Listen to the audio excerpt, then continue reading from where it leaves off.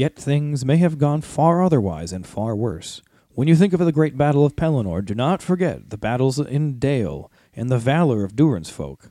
Think of what might have been. Dragonfire and savage swords in Eriador, night in Rivendell. There might be no queen in Gondor. We might now hope to return from the victory here, only to ruin and ash. But that has been averted.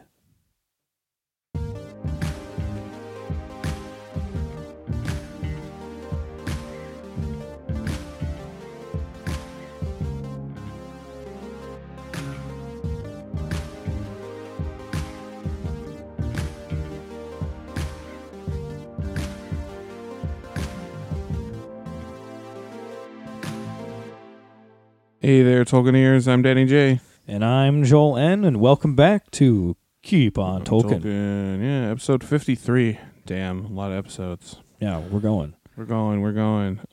So today, we've been talking about doing this episode for a while, and I'm excited. Yeah, we've kind of fantasized about it for a while. And honestly, we think this might be like a new series now, because we realized we could definitely do more than one. Yeah, definitely do more than one of these. So today, we're talking about lesser-known battles. Yeah. Yeah, because, God, there are so many battles in Tolkien. Right. Yeah, so, when we're talking about lesser-known battles, we just mean that we want to touch on some of the ones that we think haven't really gotten the attention they deserve. Their fair shake. Right, because The Lord of the Rings and the Silmarillion are filled with so many awesome battles. Yeah, they just offhandedly mention battles all the time. Yeah, some of them just kind of fall by the wayside. So we thought we'd kind of have an episode touching on some of those battles that might not get the attention they need. Yeah. But before we jumped into some of these lesser-known battles, we thought it'd just be a good time to maybe touch on the subject of why there are so many goddamn battles in Tolkien. Like, there's actually so many that we have to have an episode about the fact we can't talk about them all. Talk about them all. And that's the thing we were just talking about while we were just warming up here. Like, we can't really think of any other fantasy with the exception of few high fantasy things that have this much war in them. Yeah, and a lot of them are usually inspired by Right, yeah, Tolkien. They've come after their... We're looking at you, J.R.R. Martin. Yeah, I don't want to say derivative, but, Yeah, I mean, but as we all know, The Lord of the Rings and the Silmarillion are known for their stunning and well-written battles. They're super tantalizing to read, and they're almost always backed up with some kind of crazy, legit history. Yeah, that's another thing we were talking about, too, is like they have history leading up to, the political history leading up to the battle, and then the implications of what happens afterwards are pretty realistic when it comes to, that type of warfare / conquest. Oh, yeah, absolutely. As many of us might know, J.R.R. Tolkien was a lieutenant during the First World War, and he fought in the Battle of the Somme, which really sucked if you've never heard of it. Yeah, World War I is basically known as one of the most traumatizing wars in history, largely due to the use of trench warfare. Yeah, it was really the war when technology got ahead of us. Yeah, it got ahead of us before we put kind of a moral code on it. A moral code on it, So, that's when we were using gases and all sorts of crazy, horrible things. Machine guns and mortars, all kinds of fun stuff. So Rachel Camberry, who's a writer and editor specializing in war and military literature and history, she writes in an article called The War Without Allegory, World War I, Tolkien, and The Lord of the Rings. She says, quote, "The Lord of the Rings is a complex investigation of war and trauma, nature and industrialization, comradeship and loss." Yeah, that just kind of really puts it so perfect. Like, hits the nail on the head. Describe The Lord of the Rings in one sentence. Yeah, she goes on in her article to talk about how The Lord of the Rings is basically a war story, and it heavily reflects the writing style of Old English warrior poetry like Beowulf or The Wanderer. Yeah, dude, Beowulf is so great. You can definitely feel that in especially some of his earlier writings. Oh, yeah. Did you read Beowulf? I think we read it in school, right? Yeah, we definitely went through that. That was fun. Yeah, I love Beowulf. Tolkien was also steeped in the same putrid conditions, the petri dish, if you will, that gave us some of the great famous novels of World War I, All Quiet on the Western Front being one of my favorite books ever. Yeah, we've talked about that a few times. Yeah, Parade's End, and also a Farewell to Arms, just to name a few. And a lot of pretty much all my favorite poetry ever comes from World War I as well. Yeah, and these novels are all very dark, very gritty, Yeah, very hopeless. very hopeless, very realistic. And so, yeah, they really reflect the experiences of their authors, and Tolkien was right in there with these guys. Oh, yeah. And I think, as you and I talk about all the time, some of his stories really reflect that darkness. Oh, yeah. So during World War II, Second Lieutenant John Ronald Reuel Tolkien was a battalion signaling officer to the 11th I'm going to pronounce this right, Lancashire I think it's Fusiliers. It's Lancashire Fusiliers, I think. I think you're right. Thank you for that. There's British people listening that are just like, God, these guys, it's these fucking terrible. American assholes. Yeah, so at his post, seeking relief from, boredom, chaos, complete brutality, all of the distractions of the war, Tolkien would write on scraps of paper. He'd write in grimy canteens, at lectures on cold, foggy mornings. He'd write in huts full of smut and horrible things going on. And he'd write by candlelight and bell tents, and even some down in the dugouts and in the trenches under shell fire. So it just became what he'd basically do to distract himself. Just to escape, yeah. It's funny that you talk about how you write on scraps of paper, because I don't know if we mentioned this on another episode or not, but like there's that legendary story where he found a piece of paper and wrote, "In a hole in the ground there lived a hobbit." Yeah. Which was just like a habit that he had from the war, because like paper was so hard to find that like when you found a blank piece of paper, you were like, "Oh boy," as a writer. Mm-hmm. So yeah, that was because he wrote that the Hobbit was during the Second World War, right, when the paper drives were going on. He wrote that actually while he was a professor correcting papers. Yeah, but it was during one of the paper drives. Yeah, it very well could have been. Yeah, so he's writing these stories basically during the war and all these terrible conditions. And at first his stories were, quote-unquote fairy tales or fairy stories, little vignettes concerning gnomes and sprites and elf-like creatures, and, just the kinds of stories that Tolkien had been in love with since he was a kid, since he learned how to read. Yeah, but it wasn't until later on, really, that his work kind of took a darker tone. And when he was sent back to England with trench fever during the Battle of the Somme, two Tolkien's closest friends were killed. And that's when Tolkien wrote out the haunting epic of The Fall of Gondolin. Yeah, that was really the beginning, I feel like. And so, yeah, naturally, like we said, all of these dark experiences really reflected in his writing, and we think that has a lot to do with why there are so many battles, and also just why the battles are so great and realistic. Yeah. And so we thought we'd just kind of end off this first section here with a quote from Simon Tolkien, who's J.R.R.'s grandson. I went back to The Lord of the Rings and realized how much of his grand conception had been informed by the horrors of the trenches. Evil in Middle-earth is above all industrialized. Sauron's orcs are brutalized workers. Saruman has a mind of metal and wheels. And the desolate moonscapes of Mordor and Isengard are eerily reminiscent of the No Man's Land of 1916.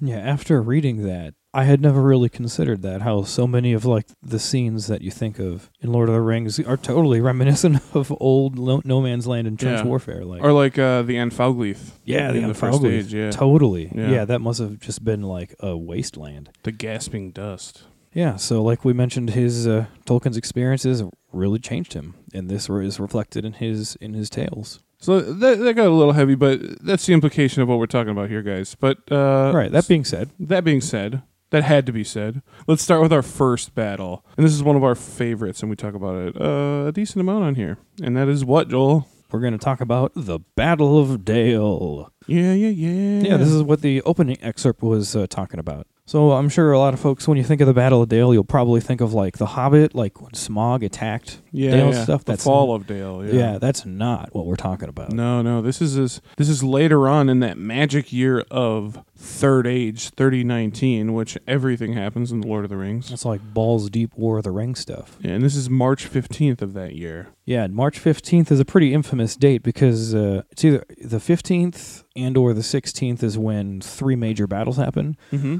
Most well known as the Battle of Pelennor Fields. Horror show. Yeah, an absolute horror show. But not many people realize that at the same time as that battle, there were actually two other battles going on at the same time. One of them was up in Dale, and that's what we're talking about first. And then there was also one that happened in Mirkwood, which we're going to talk about next. So get ready. Yeah, because if you think about it, it makes sense because like the assault on Gondor is assault from the southeast, right? Right. It's supposed to be like an all-out war against men. Like, why is it so concentrated right there? Yeah, you'd have people because the northeast is hostile territory as well. Mhm. So yeah, that Rovanian region is really at risk of Easterling invasion. Right. So on March 15th, in the year 3019 of the Third Age, this is when Sauron moves an army towards the city of Dale. So the dwarves of Erebor and the men of Dale had basically refused to acknowledge the overlordship and alliance of Sauron. He had offered that to them earlier, and they basically said, fuck you. Right, which they talk about at the Council of Elrond, right? Yep, they talk about that at the Council of Elrond, yeah. So the current leaders right now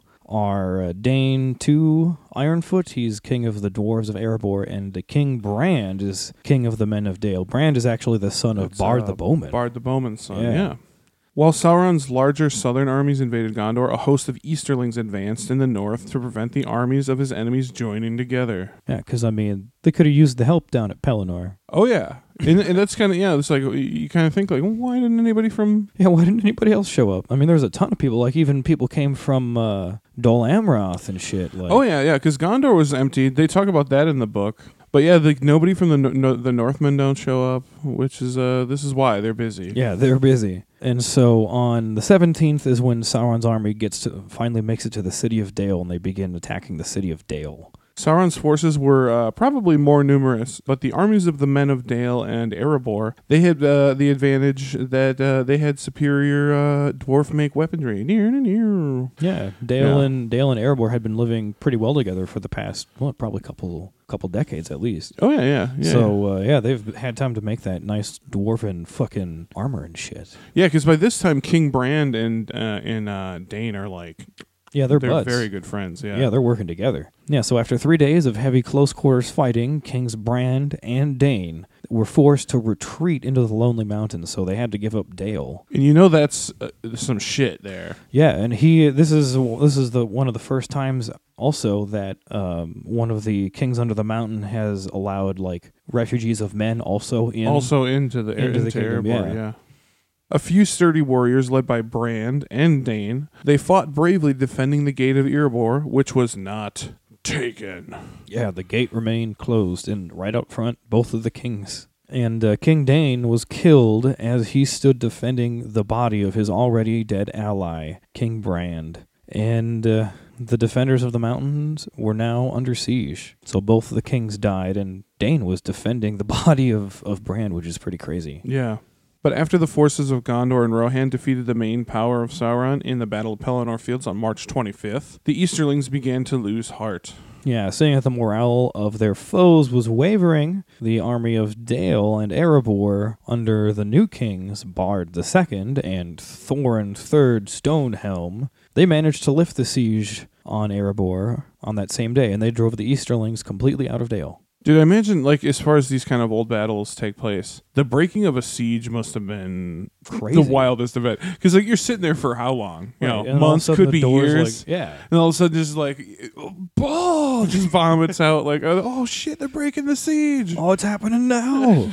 All about surprise. Surprise, bitch. Yeah, so the sons of Dane and Brand, who are Brand II and Thorin III, they break the siege. And that more or less brings an end to the Battle of Dale. But this battle was incredibly important in the course of the War of the Ring. Oh yeah, instrumental. If Sauron's Easterling armies had beaten the dwarves and the men of Dale, they would have been able to join up with Sauron's forces from Dol Guldur, which had been busy over in Mirkwood. Yeah, they had actively been attacking Lothlorien as well. Mirkwood and Lothlorien. And Lothlorien, yeah. But if it would have been a hammer anvil situation. Right. Wouldn't have been good. Yeah, this also would have enabled Mordor's armies to flank Gondor and Rohan from the north and from the rear. So it could have been bad on many fronts. Gandalf himself actually commented that if the Battle of Dale had been lost, the forces of the West would have been crushed, regardless of the victory at the Battle of Pelennor Fields. Right, yeah. So this was, that's why I wanted to start lesser known battles with this one, because this one was so important. Yeah. So we'll kind of end talking about the Battle of Dale with a nice excerpt here about it. I grieved at the fall of Thorin, said Gandalf, and now we hear that Dane has fallen, fighting in Dale again, even while we fought here. I should call that a heavy loss, if it was not a wonder rather that in his great age he could still wield his axe as mightily as they say that he did, standing over the body of King Bran before the gate of Erebor until the darkness fell. Yet things might have gone far otherwise and far worse. When you think of the great battle of Pelennor, do not forget the battles in Dale and the valor of Durin's folk. Think of what might have been. Dragonfire and savage swords in Eriador. Night in Rivendell. There might be no queen in Gondor. We might now hope to return from the victory here only to ruin and ash. But that has been averted because I met Thorin Oakenshield one evening on the edge of spring in Bree. A chance meeting, as we say in Middle-earth. That all did kind of fall together, didn't it? Yeah, had it not been for the quest of Erebor, they wouldn't have had an established kingdom out in Dale and Erebor. It would have been a dragon. Yeah. The dragon would have joined Sauron. Instead. Oh, man, that would have been terrible. Yeah, that's why he says Dragonfire and savage swords and things. Cause, damn, that sucks. Right, it could have been way worse. Yeah, when you look at some of these other battles, and you think back to Pelennor Fields, you're like, man, like you thought they were narrowly holding it together. It was even more. They had the ideal circumstance. Yeah, it was even more battle, narrow of a win than you realize. Yeah. So with that, we think it's a good time to jump into the Battle of Mirkwood, because this was also going on at the same time. Yeah. This is also known as the Battle Under the Trees. So let's go back to March 15th, TA 3019. The realm of Thranduil was invaded by the orcs of Dol Guldur. Fuckers. However, the majority of these forces were sent to Lothlorien. Yeah, so the main host went to Lothlorien, and the remaining forces were supposed to attack the Woodland Realm with the help of some Easterlings. But those Easterlings were fucking busy. That's right. Those Easterlings never came. You know why? Because they were fucking stuck back in Dale. Trying to get some stubborn-ass dwarves out of a mountain. Yeah, they got stuck over there with the dwarves and men of Dale, so they never got their backup. Haha. So that being the case, Thranduil himself led an assault on these lesser forces, and there was a long battle from which came, quote-unquote, great ruin and fire among the woods of Greenwood the Great. Which this is kind of one of those things too, like, because I always wondered when I was a kid, when I'd first read The Lord of the Rings / had seen the movies, why none of the other free people were getting involved. Right, because we had spent the first end of Third Age clash. First whole movie or two meeting all these people. Yeah, but they totally, because it almost seemed like what, elves and dwarves just left these guys to fend for themselves. Right, yeah. No, they were actively fighting. You got elves fighting in Mirkwood and Lothlorien, and you've got dwarves and men of the north fighting in Dale all at the same time, which to me is insane. You wouldn't show that in the movie, because that's so important. Because I mean, in the movie they drive home that Sauron's point was to destroy men, right? Yeah. Well, and then talk about 2 bonus battles that you can just cut to on the same fucking day. Just showing how much he is really trying to destroy men. But maybe it would have been too much for an audience to focus on. It was only a $94 million budget, you know. Yeah, but being that this is a lesser-known battle, you might not hear much about it, but there are actually a couple references to this happening during the Return of the King. But everywhere Frodo looked, he saw the signs of war. Under the boughs of Mirkwood, there was a deadly strife of elves, men, and fell beasts. Yeah, so that was a quick excerpt from The Breaking of the Fellowship, from the Fellowship of the Ring. We got another excerpt here. Now, why did not we wish for some of our own kinsfolk, Legolas? Legolas stood before the gate and turned his bright eyes away north and east, and his far face was troubled. I do not think that any would come, he answered. They have no need to ride to war. War already marches on their own lands. He's essentially saying, like, yeah, they're going to get it too. Don't worry. Don't wait. Like, yeah, it's almost like a little hint, like he's used his far sight to see that something is up back home. Yeah. Yeah, but ultimately, after a long battle under the trees, the orcs were defeated on both fronts on the same day, which is pretty badass. So we'll kind of end the Battle of Mirkwood off with a cool excerpt here. In the north, also, there had been war and evil. The realm of Thranduil was invaded, and there was long battle under the trees, and a great ruin of fire. But in the end, Thranduil had won the victory. And on the day of the new year of the elves, Celeborn and Thranduil met in the midst of the forest, and they renamed Mirkwood Ern Lascalin, the Wood of Green Leaves. Thranduil took all the northern regions as far as the mountains that rise in the forest for his realm, and Celeborn took the southern wood below the Narrows and named it East Lorien. All the wide forest between was given to the Beornings and the Woodmen. But after the passing of Galadriel in a few years, Celeborn grew weary of this realm and went to Imladris to dwell with the sons of Elrond. In the Greenwood, the Sylvan Elves remained untroubled, but in Lorien there lingered sadly only a few of its former people, and there was no longer light or song in Caras Galadron. Yeah, that's pretty awesome. There's a lot of information in that excerpt that I did not know. Yeah, same here. So this battle was ultimately very important because afterwards they, I guess they split up their realms. It changed. They redo the borders of their kingdoms and stuff. Yeah, which is pretty cool. Yeah. Another very important, lesser-known battle. So now we're going to switch gears a little bit, and the next couple battles we're going to talk about are actually dwarven-related battles. So, I was very excited to include these. Oh, yeah, we had to. Don't worry, there's some Dunedain stuff later.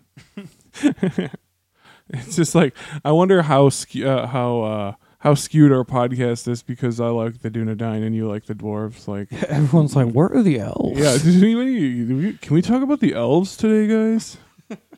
So the first battle that we're going to talk about in relation to dwarves, it's not so much a specific battle as it is an overall war, and it's probably one of the most badass wars you never knew about. Yeah. And this is called the War of the Dwarves and Dragons. Yeah, what other race has had a straight-out war... Straight-out beef with the dragons. With dragons, and been able to fight them? Yeah. The dwarves. So this was a conflict between Durin's folk and the Dragons of the Grey Mountains in 3rd Age 2570 to around 3rd Age 2589. Yeah, so following the defeat of Morgoth in the War of Wrath, that's the end of the First Age, there were still some dragons left in Middle-earth. Most of them got killed out in the war, but there were some. There was one online source we found that said that there were only specifically 2 dragons that survived. And that would have had to have been Smaug and Scatha, right? No, those 2 came further down the line. Oh. Because... then the initial War of Wrath, it's saying. Yeah, right after the War of Wrath, all the dragons were killed off, except for possibly 2, but very few. But these dragons basically hightailed it out of there, and they ended up residing in the Fjordwaith, which is the northern wastes. So far north, there's nothing up there. And so ever since then, for about 6,000 years, these dragons just hung out up there, multiplied, and became strong. So they went from very few to like an entire new brood of dragons. The Fjordwaith is known as the land of dragon sex. Where it's like, if you hear on the winds, you can hear the dragons mating. God, what does that sound like?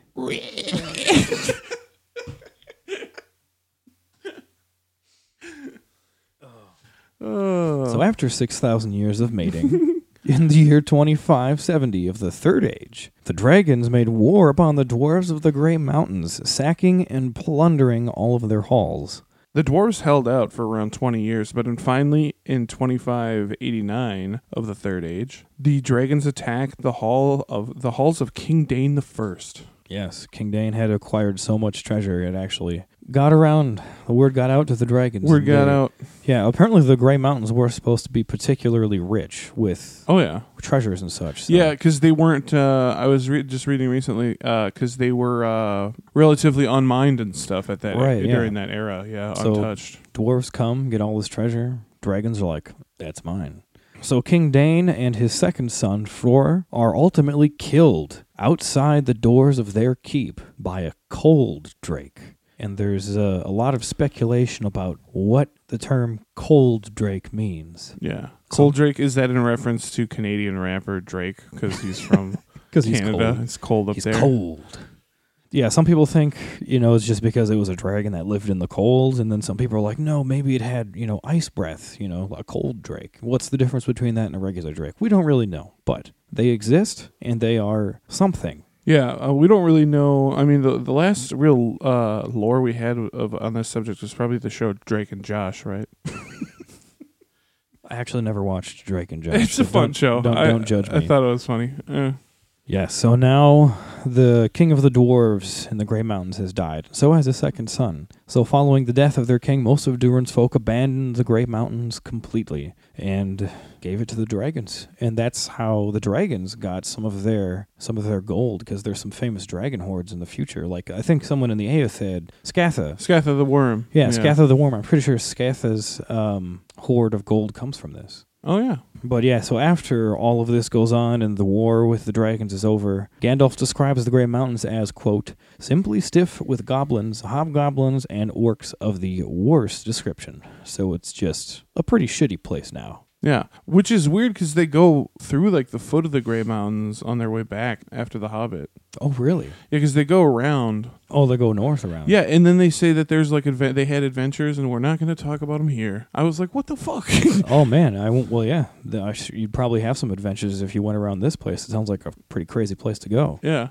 Yeah, so after the war, the dwarves of Middle-earth managed to live in peace for a couple of centuries. That is until the coming of Smaug the Golden in the year 2770. So, I mean, even though the war with the dragons is over, I mean, there's still these ongoing conflicts with the dragons coming down to steal the dwarves' gold. Still beef there. Yeah, because, I mean, Smaug heard about the wealth of Erebor, and he flies down, quote-unquote, like a hurricane, sacks that shit, and then he lives there until the quest for Erebor comes around. We should do as our next parody song. Have you heard the song "The Hurricane" by Bob Dylan? Yes. Yeah, we should do that. Just about Smaug. About Smaug.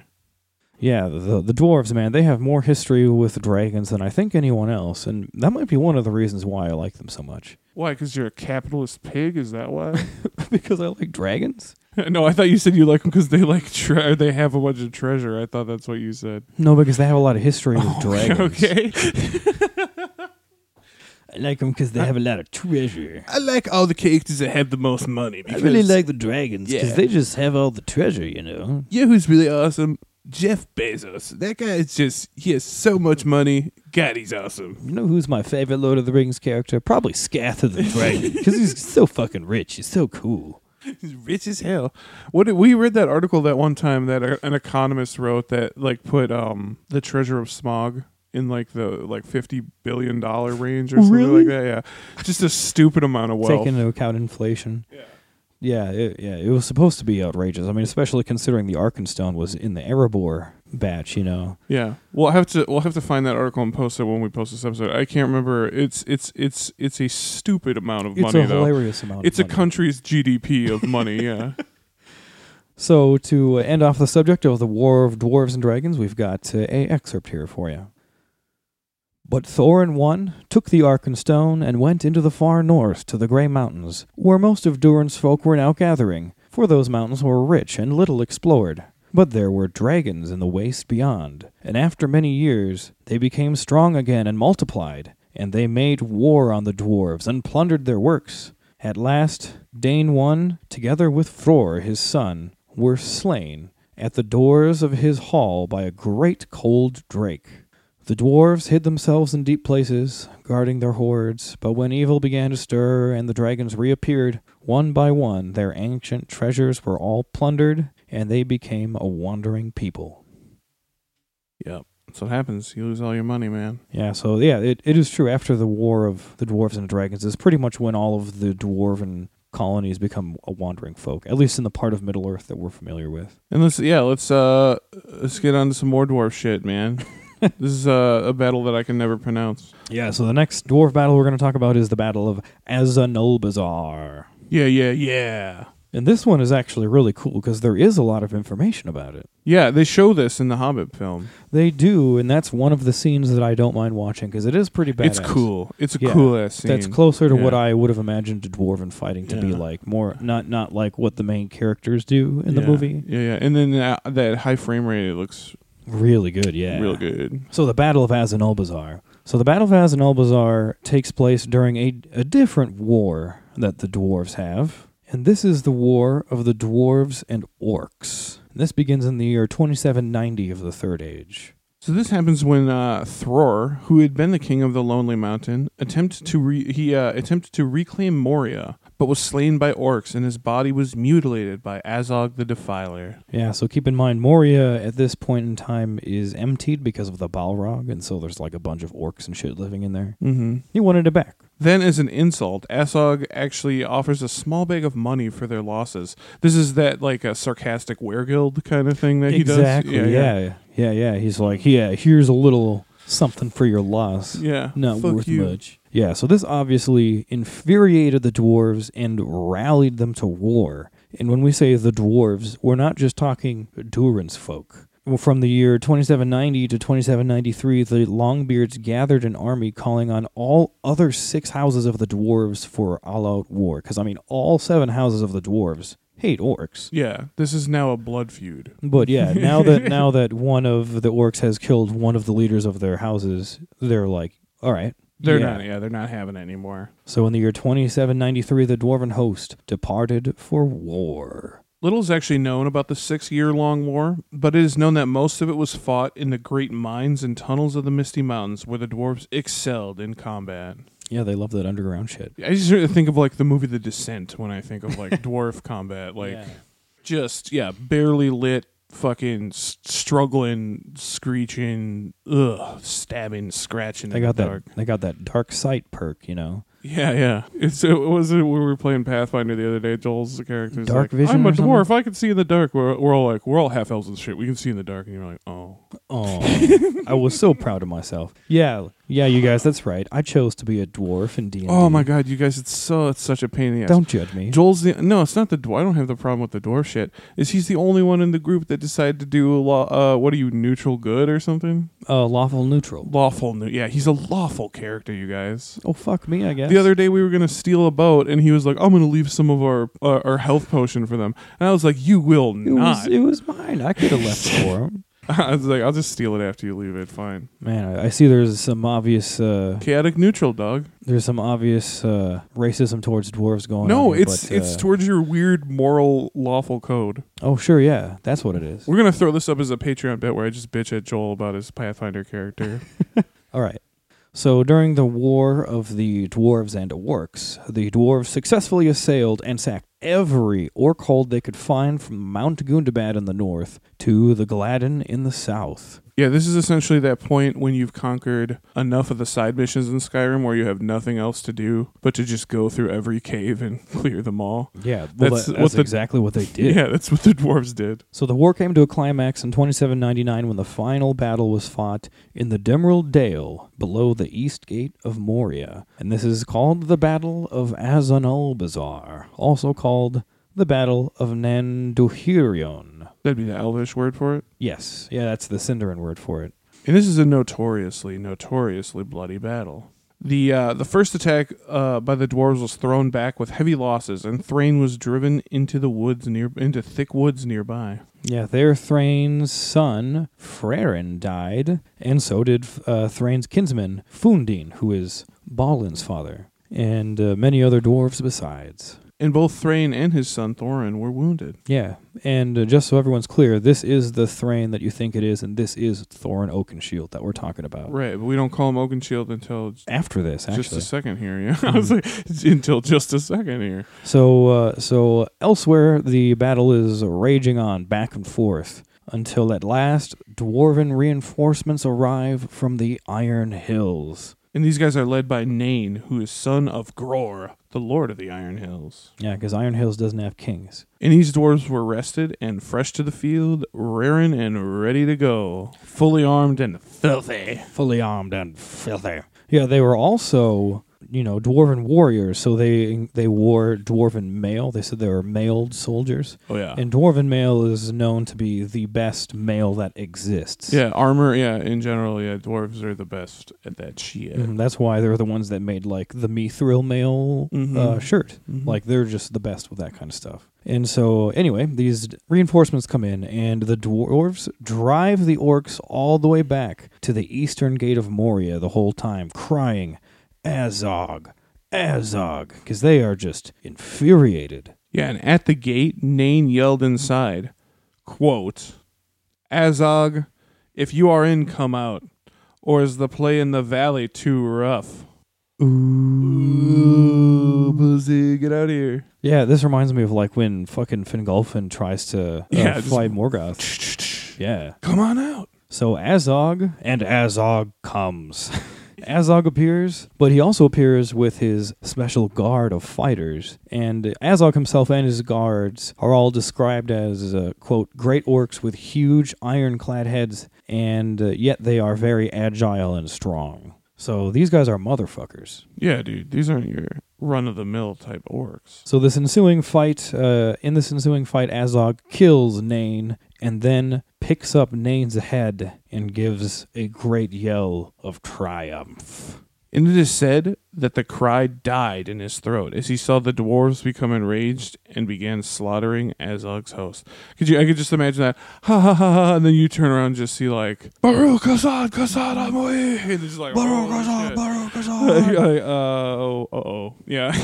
Yeah, there was some of the descriptions of this fight in the appendix were really cool. I couldn't include all the excerpts I wanted to. But Yeah, this part in the appendix is dope. I love at this part it says that like he looked and basically they were just killing everybody. Yeah. And his orcs that were left were either scattering or dying. Like there was no in between. They were either running for their lives or dying viciously. As Azog turned to run back to the gate, a dwarf with a red axe leapt up the stairs and killed Azog, cutting off his head. And who the fuck was that, Joel? It was Dane to Ironfoot of the Iron Hills. And this is an impressive feat for Dane, considering he was only 32 fucking years old at the time. That is really young for a dwarf. Yeah, that would be like, fucking a 16-year-old kid just comes up and cuts the leader of his head off. Yeah, it was a hell of a feat, and it was renowned. And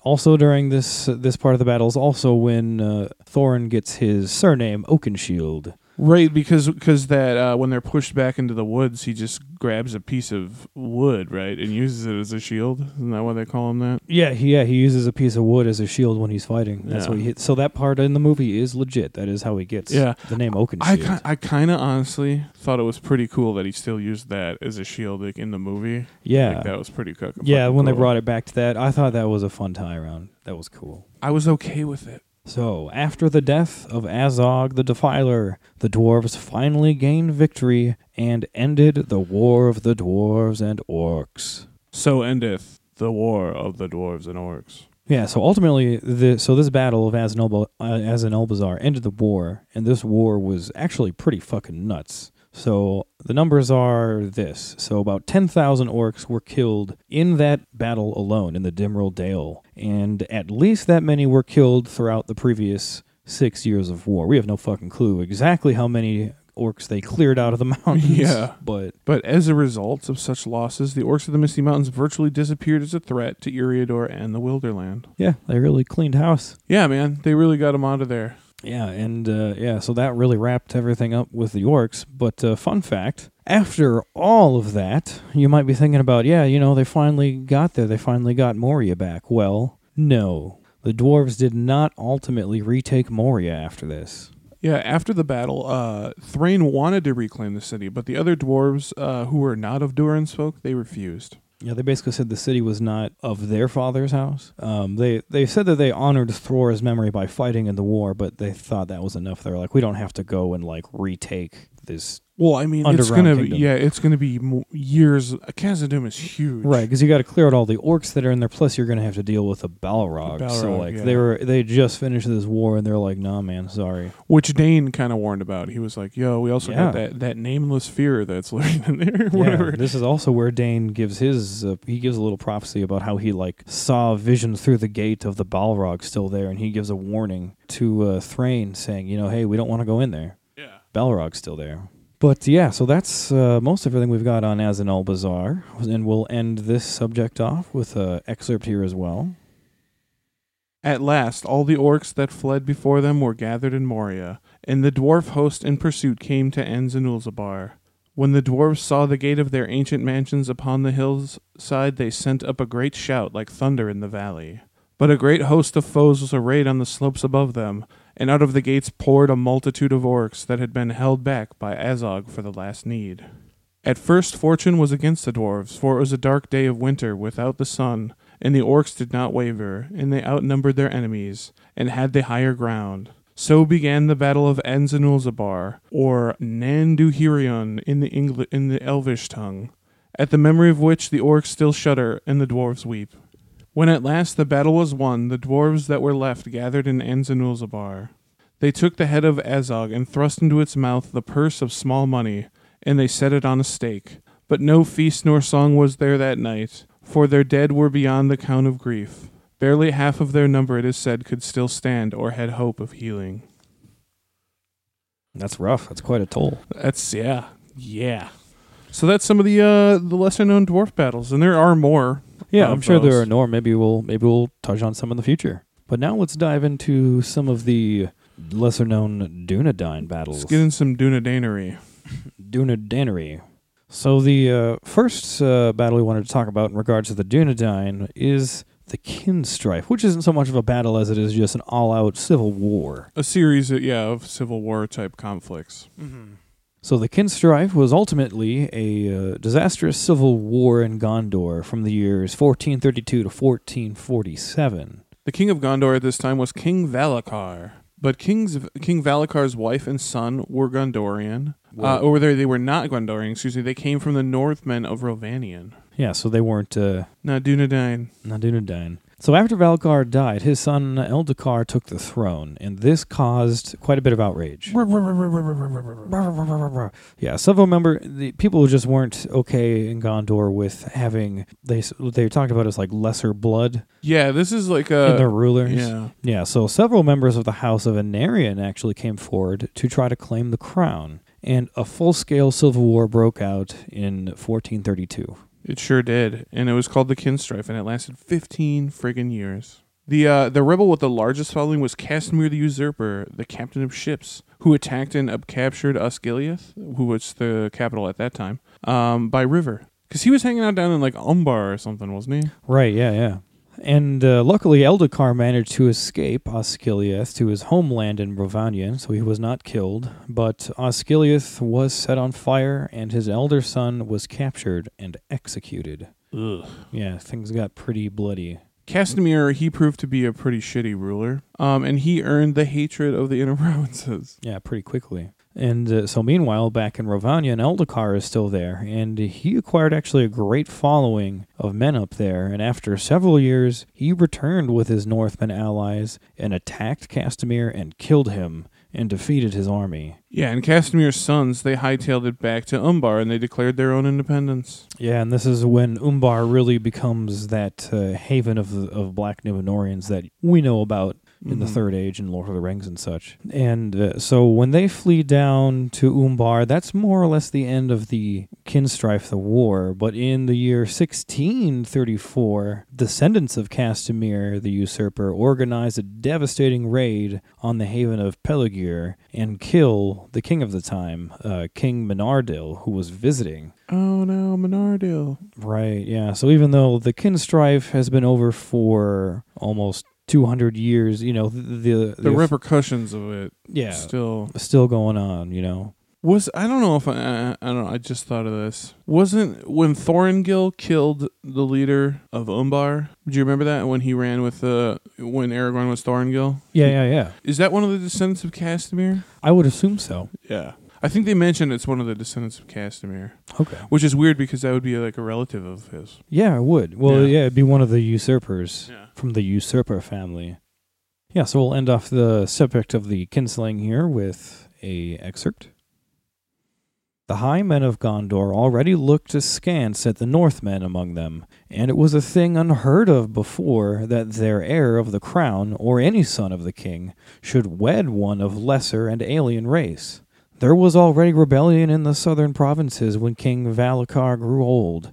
His queen had been a fair and noble lady, but short-lived according to the fate of lesser men, and the Dunedain feared that her descendants would prove the same and fall from their majesty of the kings of men. Also, they were unwilling to accept as lord her son, who was named one of his mother's people. Therefore, when Eldakar succeeded his father, there was a war in Gondor. But Eldakar did not prove easy to thrust from his heritage.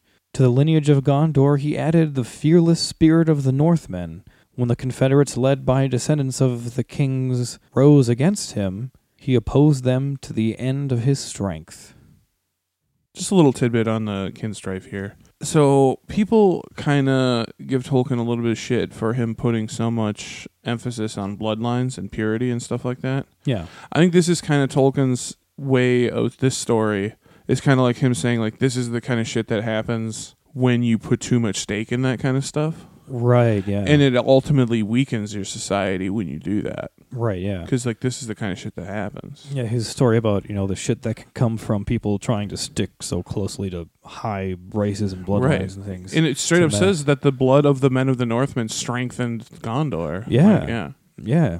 Yeah, don't be racist, guys. Yeah, don't be racist. A lot of people say, because Tolkien does, he does lay a lot of weight on the bloodline stuff. But this story, in my opinion, is him saying, like, yo, let's not get too obsessed with that kind of stuff. So some more Dunedain stuff. Let's get into some Dunedain stuff. Yeah, what's the next battle we got coming up here? We got the Battle of Caer Andros. And Caer Andros is a large island in the Anduin River, 40 miles north of Osgiliath. And it got its name, which means the ship of the long foam, because it resembled a ship. Yeah, apparently the way the river breaks on the northern edge of the island looks just like a ship sailing through the sea. We were talking about Raspberry Island is kind of like that. Yeah. Looks like a ship. It's pretty cool. Raspberry Island's a island of the Mississippi River in the middle of downtown St. Paul. Mighty Mississippi. Yeah, so Caer Andros was very important to Gondor during the war with Mordor. In order to prevent the enemy from crossing the river and entering into Anorion, that was basically the region just north of Gondor. So it was basically a good way to keep them from crossing the river and attacking them from the north. Right, yeah. Because Anorion's that inner province of Gondor, right? Mm-hmm. Yeah. After the Battle of Pelennor Fields ended on March 15th, TA 3019, about 6,000 of Sauron's orcs and men retreated to the island and held it for days. Yeah, on March 23rd, during Aragorn's march on the Black Gates, he sent 1,000 scared young men from Rohan and Lossarnach from his main host to go retake the island of Caer Andros.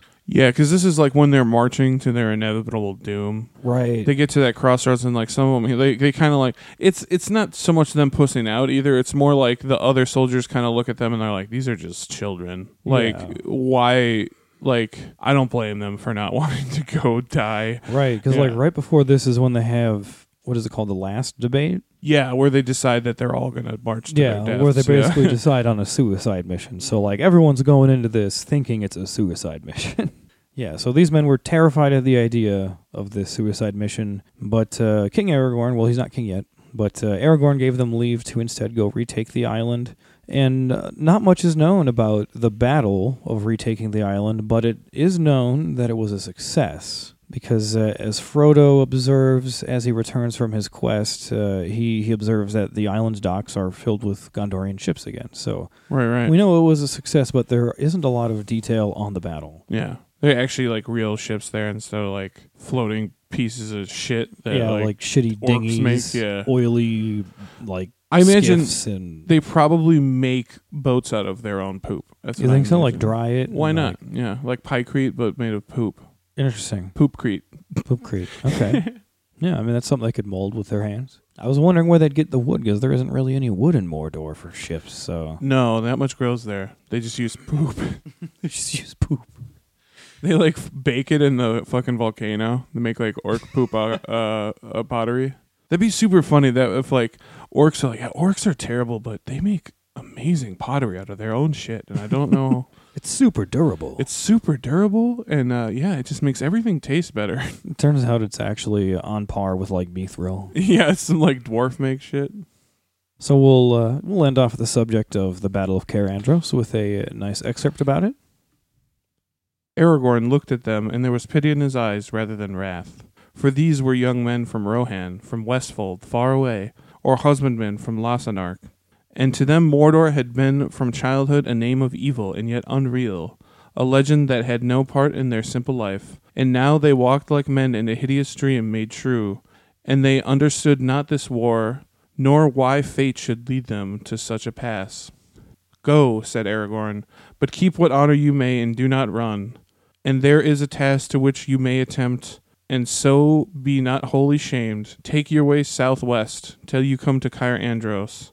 And if that is still held by enemies as I think, then retake it, if you can, and hold it to the last in defense of Gondor and Rohan. Then some, being shamed by his mercy, overcame their fear and went on. And the others took new hope, hearing of a manful deed with their measure that they could turn to, and they departed. All right, our next battle, also Dunedain. Yeah, this one's fun because this gets into the Northern Kingdom, which I feel like is a lesser-known subject. And we're talking about the Battle of Fornost. Yeah. And this is during really the tail end of the decline of the North Kingdom. Mm-hmm. And this is when Arnor had been split by civil war. I guess you could say civil war.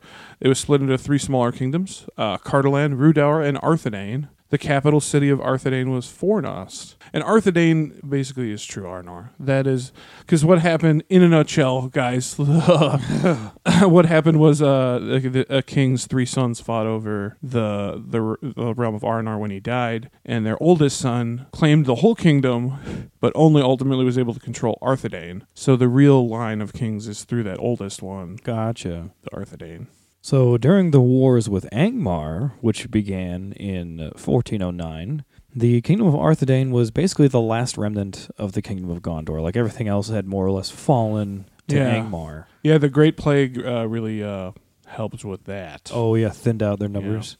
In 1974, Third Age, the kingdom of Arthedain was destroyed, and the last realm of the northern Dunedain was no more. Yeah, the armies of Angmar and its allies overran the northern lands, destroying the capital of Fornost. And after the fall of Arthedain, King Arvedui, the last king of Arnor, he fled north to the ice bay of Forakel, and he did it kind of desperately. His kingdom just fell. And I think he left his kid Aranorth and Rivendell and left. Yeah, and it seemed at this time that the Witch King's victory was complete. He had completely destroyed the northern kingdom. Now, down to the south, hearing of this attack, Gondor tried to send aid to the northern kingdom. And then we get this guy. Yeah, if we ever do an Unsung Heroes battle episode, this guy's going to be in it. This is Prince Aranur. He's awesome. Oh, yeah. So Prince Aranur of Gondor leads a host of men down the Anduin, and they sail up to the aid of the Northern Kingdom, not really knowing it has already been completely destroyed, because they're not using the Palantiri at this time. Right, yeah. Yeah, this time things are falling apart, so they're not using those Palantiri for communication. So they didn't realize that Arvedui had already dipped out. He actually took 2 of those with him. Oh, really? Yeah. He took the Anumina stone and the one from Amantul. I wonder if those sunk in his ship. They did. They're at the bottom of the ocean. Damn, that's crazy. Yep. But after arriving and seeing that he was too late, Prince Aranur was pissed off. He was furious. And he joined the Elves of Lindon and the remnant of the Northern Dunedain, and they marched east to avenge the loss of Fornost. And they're pissed. Like, when we say they're pissed, like, they're quite wrathful. Yeah, they had no idea. Like, they were coming to help their sister kingdom, and they get there and they realize it's already gone. Everybody's dead, scattered. Not only are they losing, but they have already lost, and everyone's dead and gone. Mm-hmm. Yeah, it's horrible. And Prince Aranur, he meets up with the Elves of Lindon, led by near Glorfindel. Glorfindel. Yeah. So they march east, and they meet the Witch King's armies, not at Fornost itself, but on the plains just westward towards Lake Evendim. And aided by Aranur's military skill and a force sent up on Rivendell led by Glorfindel, the armies of the Dunedain and the Elves utterly defeat Angmar's armies. Oh, and they just clean them up. Oh, yeah. And after a long chase, the Witch King flees into the darkness of night and escapes. And at this point, this is when Aranur, he wants to go pursue the Witch King. He wants to run off into the darkness. And yeah, he's like, let's go after this prick. Yeah, but Glorfindel, this is when Glorfindel stops him and makes his famous prophecy, where he says, quote, "Not by the hand of man shall he fall," as later proves true during the War of the Ring. Yeah. Do we all remember what happens to Aranur? Isn't that when he goes to he goes to Minas Ithil for a challenge? Yeah, it never comes out. Yeah, he's the last childless king of Gondor. Yeah, the last of the line of Anarion. But he's known for his temper, and he doesn't like the Witch King. And he knows that. The Witch King. And the Witch King, remember, he sends those messengers making fun of him. Right. Yeah. He's like, why don't you come down to Minas Morgul? Have mano a mano. Come fuck with us. Nope, not a good idea. Yeah, it was right after actually the battle was all over and the Witch King fled. It was said that one night during the camp, the Witch King just appeared on a horse and charged Aranur just to try to fucking get him. And Aranur like dodges out of the way and he like runs off into the night laughing. Like, fuck that dude. yeah, he's all about trolling Aranur, and it ultimately works in the end. Aranur must have been one of those people that was really funny to make mad. Like, he was just, one of those probably people. Yeah. It was probably like when Dom rages at games. Oh my god, our friend Dom is Yeah. one of the funniest mad people of all time. Our friend Dominic, he's one of our friends we love to play games with, but sometimes he's a bit of a rager. Dude, And Dom's been on the show. Yeah. That's right. Dom's been on the show way back in season 1. Oh, that was a while back, wasn't it? Yeah, Tolkien video games. But he rages pretty hard. We love you, man. Yeah. Yeah. So we're gonna end the Battle of Fornost here with a nice excerpt. Then Círdan summoned all who would come to him from Lindon or Arnor, and when all was ready, the host crossed the Lune and marched north to challenge the Witch King of Angmar. He was now dwelling, it is said, in Fornost, which he had filled with evil folk, usurping the house and rule of the kings. In his pride he did not await the onset of his enemies in his stronghold, but instead went out to meet them, thinking to sweep them, as others before, into the Lune. But the host of the west came down on him out of the hills of Evendim, and there was great battle on the plain between Nanuil and the North Downs. The forces of Angmar were already giving way and retreating towards Fornost, when the main body of horsemen that had passed round the hills came down from the north and scattered them in a great rout. Then the Witch King, with all that he could gather from wreck, fled northwards, seeking his own land of Angmar. But before he could gain the shelter of Carndum, the cavalry of Gondor overtook him with Aranur riding at their head. At the same time, a force under Glorfindel the Elf-Lord came up out of Rivendell. Then so utterly was Angmar defeated that not a man nor an orc of that realm remained west of the mountains. Yeah, they really took a hammer to that situation. Cleaned it out. Yeah, which is funny because then the Dunedain kind of take over at maintaining that peace that they had so utterly laid down. Yeah, because this is when the Northern Rangers kind of subtly take over keeping up the peace, right? Right, because Arvidui, don't quote me on this, dies in 1979. Okay. And then Aranarth takes over. I believe Aranarth was hiding in Rivendell. And he's the first chieftain, right? He is the first chieftain of the Dunedain, yeah. Gotcha, okay. Yeah. Yeah, so this is, I guess, when the Northern Dunedain Rangers end up coming about. Yeah, and the whole Battle of Fornost and Fall of the Northern Kingdom totally sets up the story of the Lord of the Rings.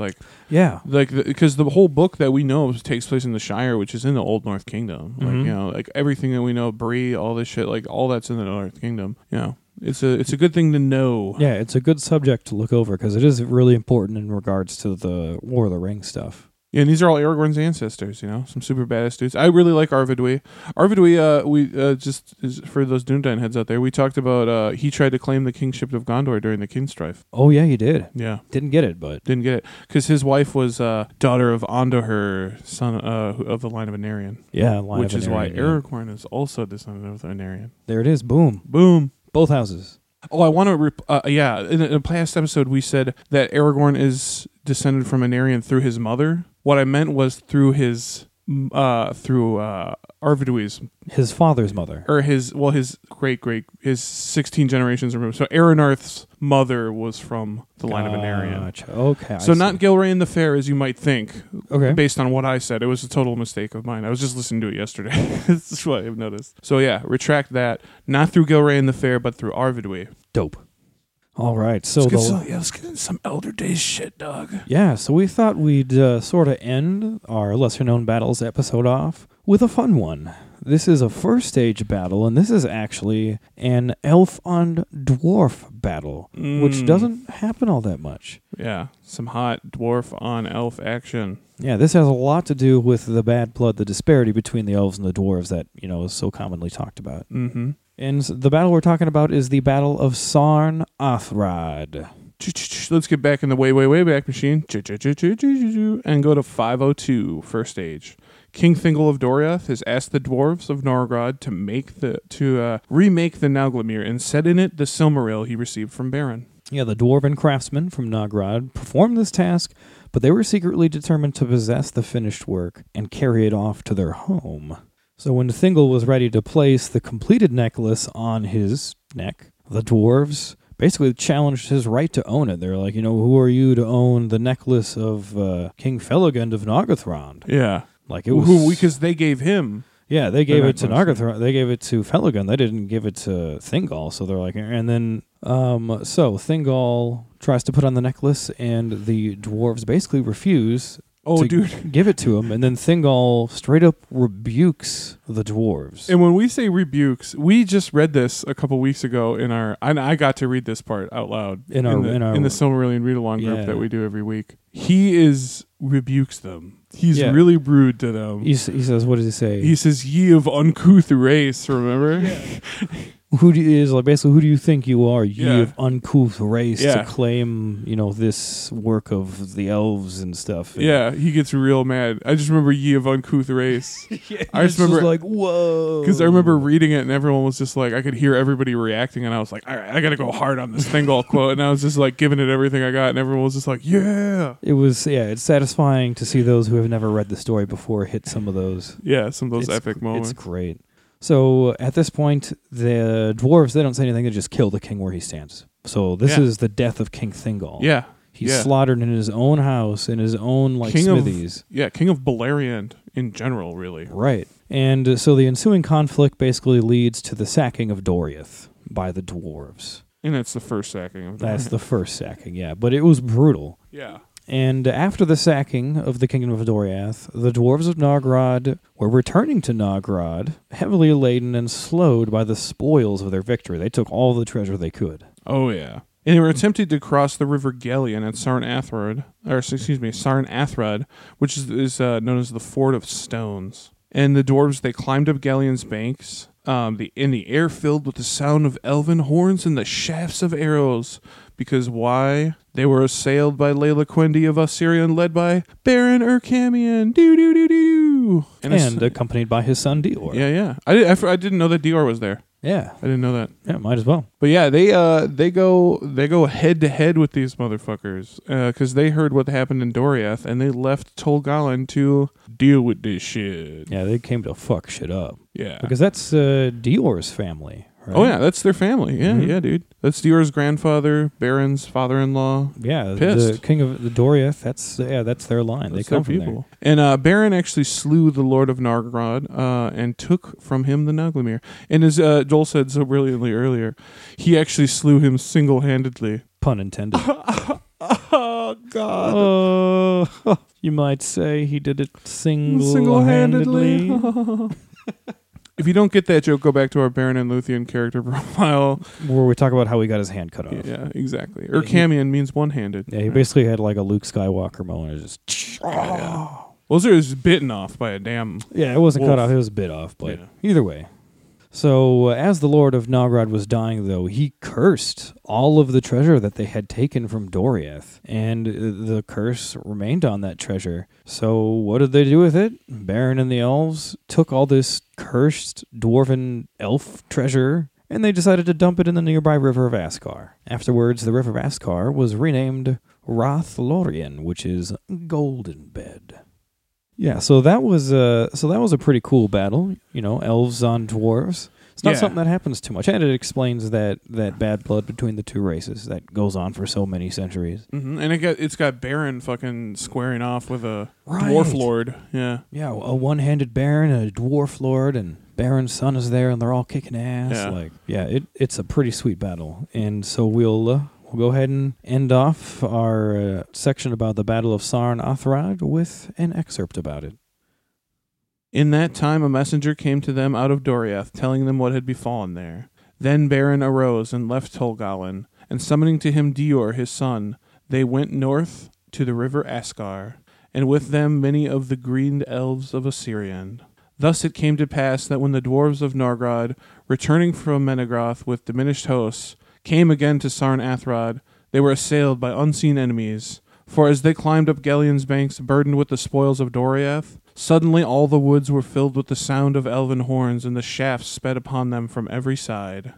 There very many of the dwarves were slain in the first onset, but some escaping from the ambush held together and fled eastward toward the mountains, and they climbed the long slopes beneath Mount Dulmed. There came forth the shepherds of the trees, and they drove the dwarves into the shadowy woods of arid Lindon, whence it is said, came never one to their homes. In that battle, by Sarn Athrod, Baron fought his last fight, and himself slew the Lord of Nargod, and wrestled from him the necklace of the dwarves. Just as a little side note there, the Ents get involved. Yeah, that was actually something that I hadn't remembered previously until I did this. I didn't remember that until halfway through reading that quote. And you're like, oh shit. Yeah, the dwarves. Okay, yeah. So it was an elf on dwarf, and it included the Ents. Like, this is a crazy fucking battle. Yeah. Like, the dwarves that made it out of the battle tried to run up the slopes, and then the Ents came out and drove them into the trees, like that deleted scene in the Two Towers, so all the orcs run into the trees. Yeah, this is like Gone, the end of the first stage when everything is wild as fuck. Right. Like, And all this wild shit is going on. as we heard after the battle of the Hornburg, the trees took all the bodies. Yeah, it says none of these dwarves ever made it home. Yeah, I imagine these trees probably took all the... We know they take bodies, so Yeah. that's just one more terrifying Yeah. detail. What do they do with them? I imagine it's got to be like a fertilizer type thing, right? Like, What do I they, mean, after all those... I mean, they're going to rot and die, so trees need fertilizer, right? I mean, Yeah. Just it's terrifying, though. cut to a bunch of Ents just smoking weed out of a dwarf skull. Just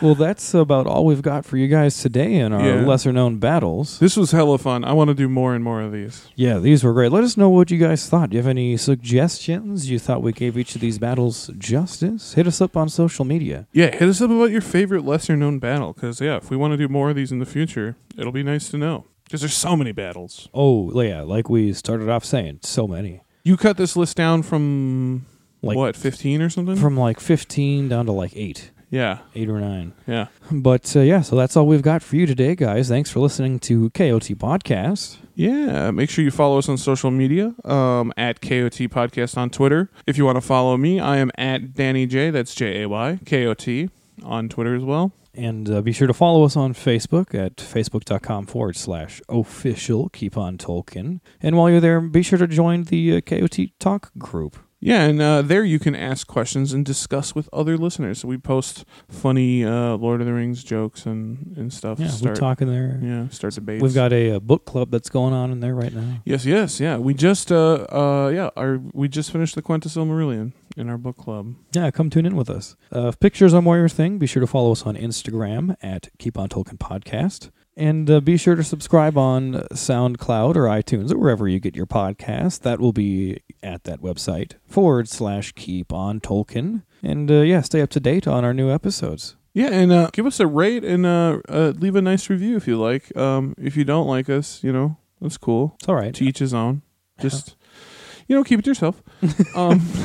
Yes, also thank you so much to our Patreon patrons. Yeah, your support really helps us so much. So what Patreon is it's a subscription service that helps fund us. And if you want to check that out, it's www.patreon.com/KOT podcast. And KOT podcast is still a 100% DIY operation. It still comes out of our pockets, and donations help so much. If you would like to donate to the Patreon, it also gets you some great exclusive content. And that exclusive content is almost always not safe for work. We like to have some fun with the Patreon content. Yeah, and we're working on making more and more of that. So if I apologize that we've been a little bit derelict on it, but we're gonna we're trying to get in the habit of making stuff. So we're kind of going through a renaissance of our Patreon right now. So bear with us.